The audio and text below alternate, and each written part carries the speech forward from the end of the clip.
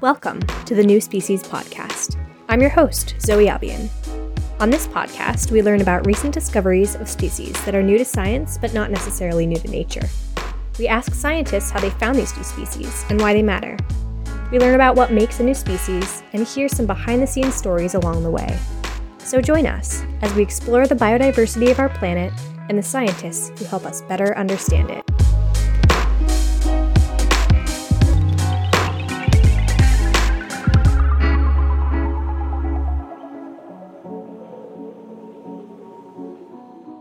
Welcome to the New Species Podcast. I'm your host, Zoe Albion, and I'm here with Rachel Osborne, Adjunct Curator at the A.J. Cook Arthropod Research Collection at Michigan State University. She's here today to tell me about her paper in Volume 6, Issue 4 of Insect Systematics and Diversity, in which she and her co-authors describe a new genus and 6 new species of ambrosia beetle, weevils in the tribe Xyloborini. Welcome, Rachel. Thanks so much for coming on the podcast. Thank you so much for having me. So to get us started, could you please describe these ambrosia beetles to us? They're weevils, which are a group of beetles characterized by some really distinctive morphology, and they're incredibly diverse, right?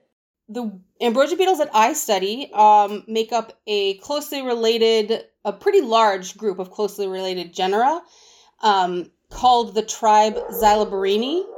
They're about 1 to 2 millimeters long. And they have a cylindrical body shape. They're shaped almost like bullets because they live inside tunnels that they bore in freshly dead wood. And so that cylindrical shape really helps them navigate around their world. They also have a number of other characteristics. They have really cute bean-shaped eyes, like a kidney bean-shaped eyes. Aww. I think that's pretty charming. And the other thing that sets them apart is they have special organs in their exoskeleton that are called mycangia, and these carry fungus. And so we'll talk a little bit more about where the fungus comes in later. But these mycangia are another thing that make Xyloborines pretty unique and diverse. Wow, and you touched upon it a little bit with the boring, but can you tell us what they do ecologically? Yeah, ambrosia beetles live inside freshly dead wood, so they bore into trees that are either already dead or going to be dead very soon, and they create tunnels where they plant the fungus that they carry in their mycangia on the walls of the tunnels. And the fungus are able to digest part of the wood. And so then the ambrosia beetles eat the fungus for their nutrition. And so ambrosia beetles have a really close ecological relationship with their symbiotic fungi. There's another thing that makes Xyloborine ambrosia beetles really unique, and that they have a special reproductive strategy. They're extreme inbreeders, which means that they mate with their siblings. So when a female ambrosia beetle founds a new fungal gallery, she will lay a whole bunch of eggs. Most of those eggs will develop into females, but a few will develop into males. And the males will then mate right inside that fungal gallery with their sisters. And this extreme inbreeding between siblings is usually not very advantageous. Most species would not do very well in breeding like this, but ambrosia beetles this kind of ambrosia beetle has evolved to thrive really well with this mating system. Wow, that's super interesting. Yeah. So did you yourself and a team maybe go out to the woods, find these boreholes, and collect those beetles directly? Yeah, that's exactly what we did.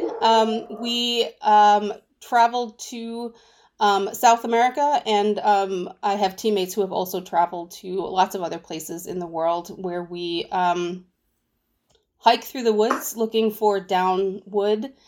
And if you really examine down trees very, very closely, you'll see sometimes some of them have tiny little perfectly round pinholes that are just about the size of an ambrosia beetle. And if you use gardening tools and chainsaws to cut that wood down, you can split the wood open and find the galleries and sort of pluck the ambrosia beetles right out of their living environment. It's a pretty unique mode of collection, and that's exactly what we did. It sounds like a real treasure hunt. Very much, it is, especially since the exact level of deadness in the tree is very specific. You need a tree that is pretty fresh, but not completely alive, but not too dead and decomposed. So you really need to find like this Goldilocks level of wood, and it's definitely a skill that you need to acquire. Wow, that's really impressive. And did you also use museum specimens? Yeah, so to back up a little bit, we started with freshly collected specimens that were preserved in ethanol. And the ethanol protects DNA from degrading. And so we were able to extract DNA data from a number of fresh specimens. And we compared the DNA of these specimens, a number of different specimens from all throughout the tribe Xylobarini. And we built what's called a phylogenetic tree, which is basically a graph in the shape of a tree that shows whose DNA is closely related to whom. And so we're able to use this phylogenetic tree to determine some evolutionary relationships between species that are on the tree. And what we noticed was that there's a group of specimen on this larger tree, group of specimens that created sort of their own little group in and of themselves. And they were kind of separate from all of the other xyloborines on our tree. When we looked at these specimens carefully, like physically looked at the beetles themselves, we noticed that they had a group of unique morphological characters. They looked a little bit different than all of the other specimens we were looking at. And we also noticed that the DNA data in general really justified are designating these specimens into their own genus. And so that's what we did. We described a genus that's new to science that included all of the specimens from this group. But that was not the complete picture. That was just including the freshly preserved specimens that we had DNA from. And we were pretty sure that there was more species that belonged in our new genus. And so what we did was we wanted to look at museum preserved specimens. All around the world, there's a really rich supply of preserved insect specimens that are in entomological collections in museums and universities and other institutions. And so what we did was we reached out to a number of these institutions and asked to borrow some of their specimens. We were interested in certain species that looked like they might belong to our genus. And so what we asked for was just to borrow some specimens. And those institutions very graciously loaned us specimens. They mailed them to us so that we could use them for science. And that's something that happens pretty commonly in biodiversity studies like this. There's a lot of collaboration between insect collections and various expert scientists around the world. It's kind of an important part of biodiversity studies that I think lots of people don't realize. And it's one of the reasons why insect collections are so important to science. The specimens that we borrowed were preserved. They're pinned, dried, preserved specimens. So what that means is that they're not super great for DNA analysis. We weren't able to extract the DNA. And also, our loan agreement didn't include DNA analysis of these borrowed specimens. We certainly didn't want to misuse our borrowed specimens, but we were able to do what's called a morphological study, which is basically just a really close examination of the overall shape and the outward appearance of the specimens. And we did that, and we noticed that there were several species within our group of lone specimens that did seem to belong within our genus, our new genus. And so between our fresh specimens and our borrowed specimens, we designated 6 new species to science, but we also reclassified 7 species that had been described in other genera. We reclassified those into our own genus, our own new genus.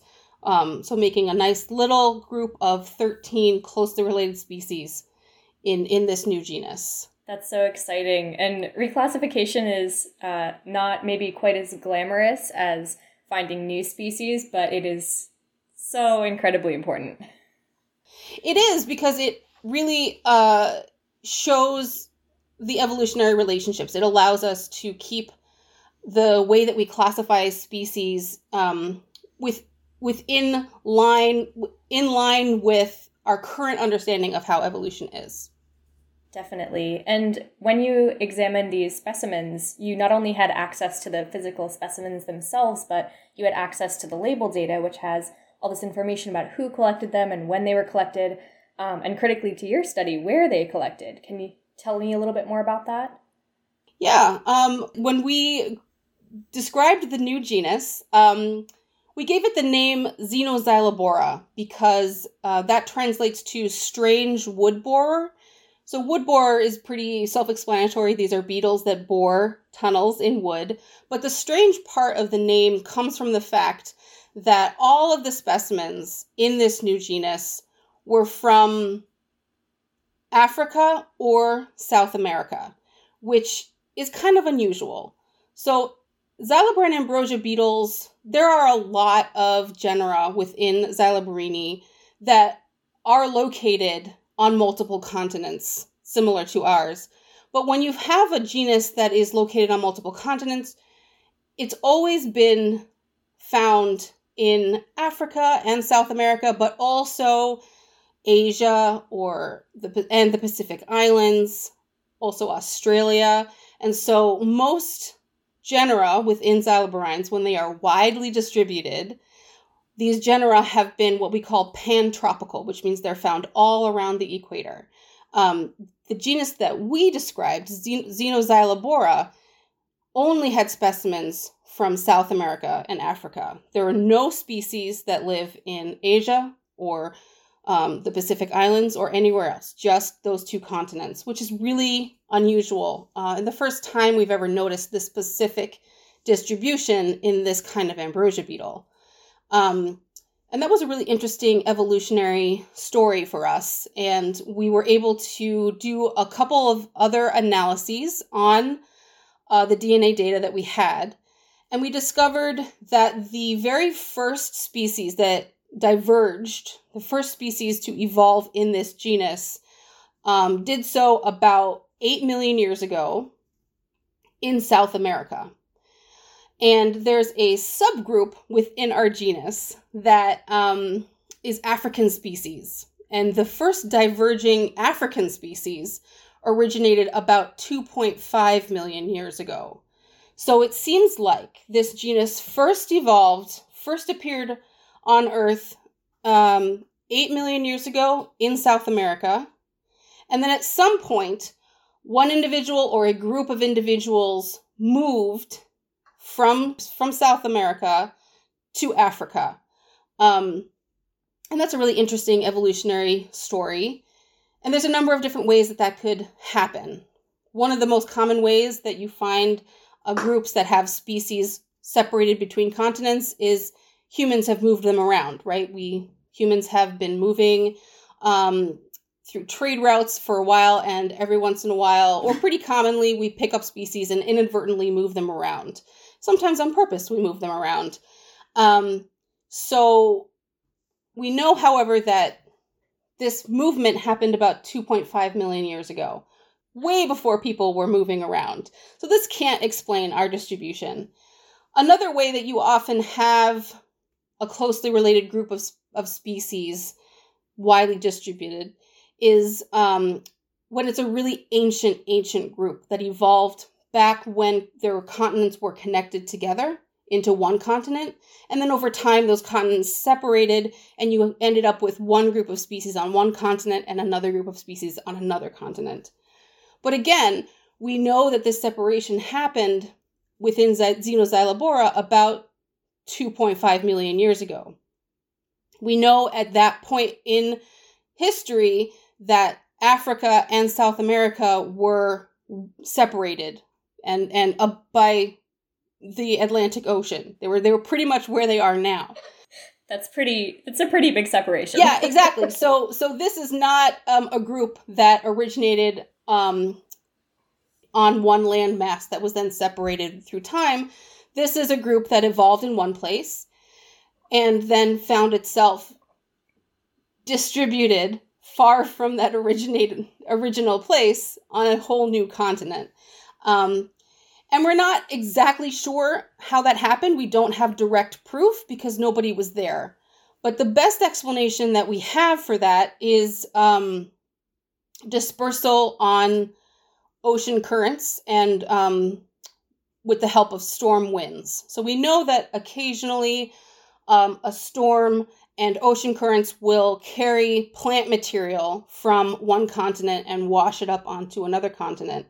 And so it's plausible that Xenoxylobora was some species of Xenoxylobora were existing in trees in South America that were carried on storm currents to Africa, washed up on the shore, and then found a new home in Africa, were able to proliferate and what we call radiate into new species in Africa. And that's just a really interesting evolutionary story. It really is. So we've talked a little bit about the interesting distribution of these species and these specimens, but, these are really interesting beetles. They have a fascinating history. There's so many more questions to answer, but why do these beetles matter? Why is biodiversity discovery important? Yeah, I think that understanding current biodiversity really allows us to have a window onto the current ecological relationships that make the world go round today. There are also just endless questions and interesting facts and relationships that you can uncover with this kind of study. And in my opinion, I just think that studying life on Earth and its diversity is really just the coolest thing you could possibly study. I think that whether or not you're a scientist, it's not hard to appreciate how interesting just appreciating flora and fauna on Earth is. I also think that learning ecological mechanisms and understanding evolutionary history that came to create our current ecological Earth as it is today is really the foundation for why it's important to preserve and protect as much of the Earth as possible. It's really a reminder that there's so much more happening on Earth in terms of life and interactions beyond humans. It's really easy for us to get divorced from the natural world in our everyday lives. And studies like this really show that there is so much happening on a really minute level sometimes that we might not notice. And really interesting things happened way before humans were ever here. There was a whole functioning ecosystem for millions of years before people ever started walking around. So we're really just one small part of the Earth, and this kind of science really helps us understand that. And understanding and appreciating how small of a part we actually have in Earth's biodiversity is so important for justifying preservation of life and the natural world. And that's really my motivation for participating in this kind of study. I love personally understanding biodiversity And I think it's really important for everybody. I think that's really beautifully said. I will also say that is probably just one way that you can look at that question, right? There's like so many different ways that you can open that question, which is why it's a great question. But that's also why we're here, right? I'm here to speak to an audience that's not necessarily a scientific audience, or if it is, not necessarily an entomological or a scolatine audience, right? Like, so talking about why our work is important is an important thing. People in the general public need to want to understand why what we do matters.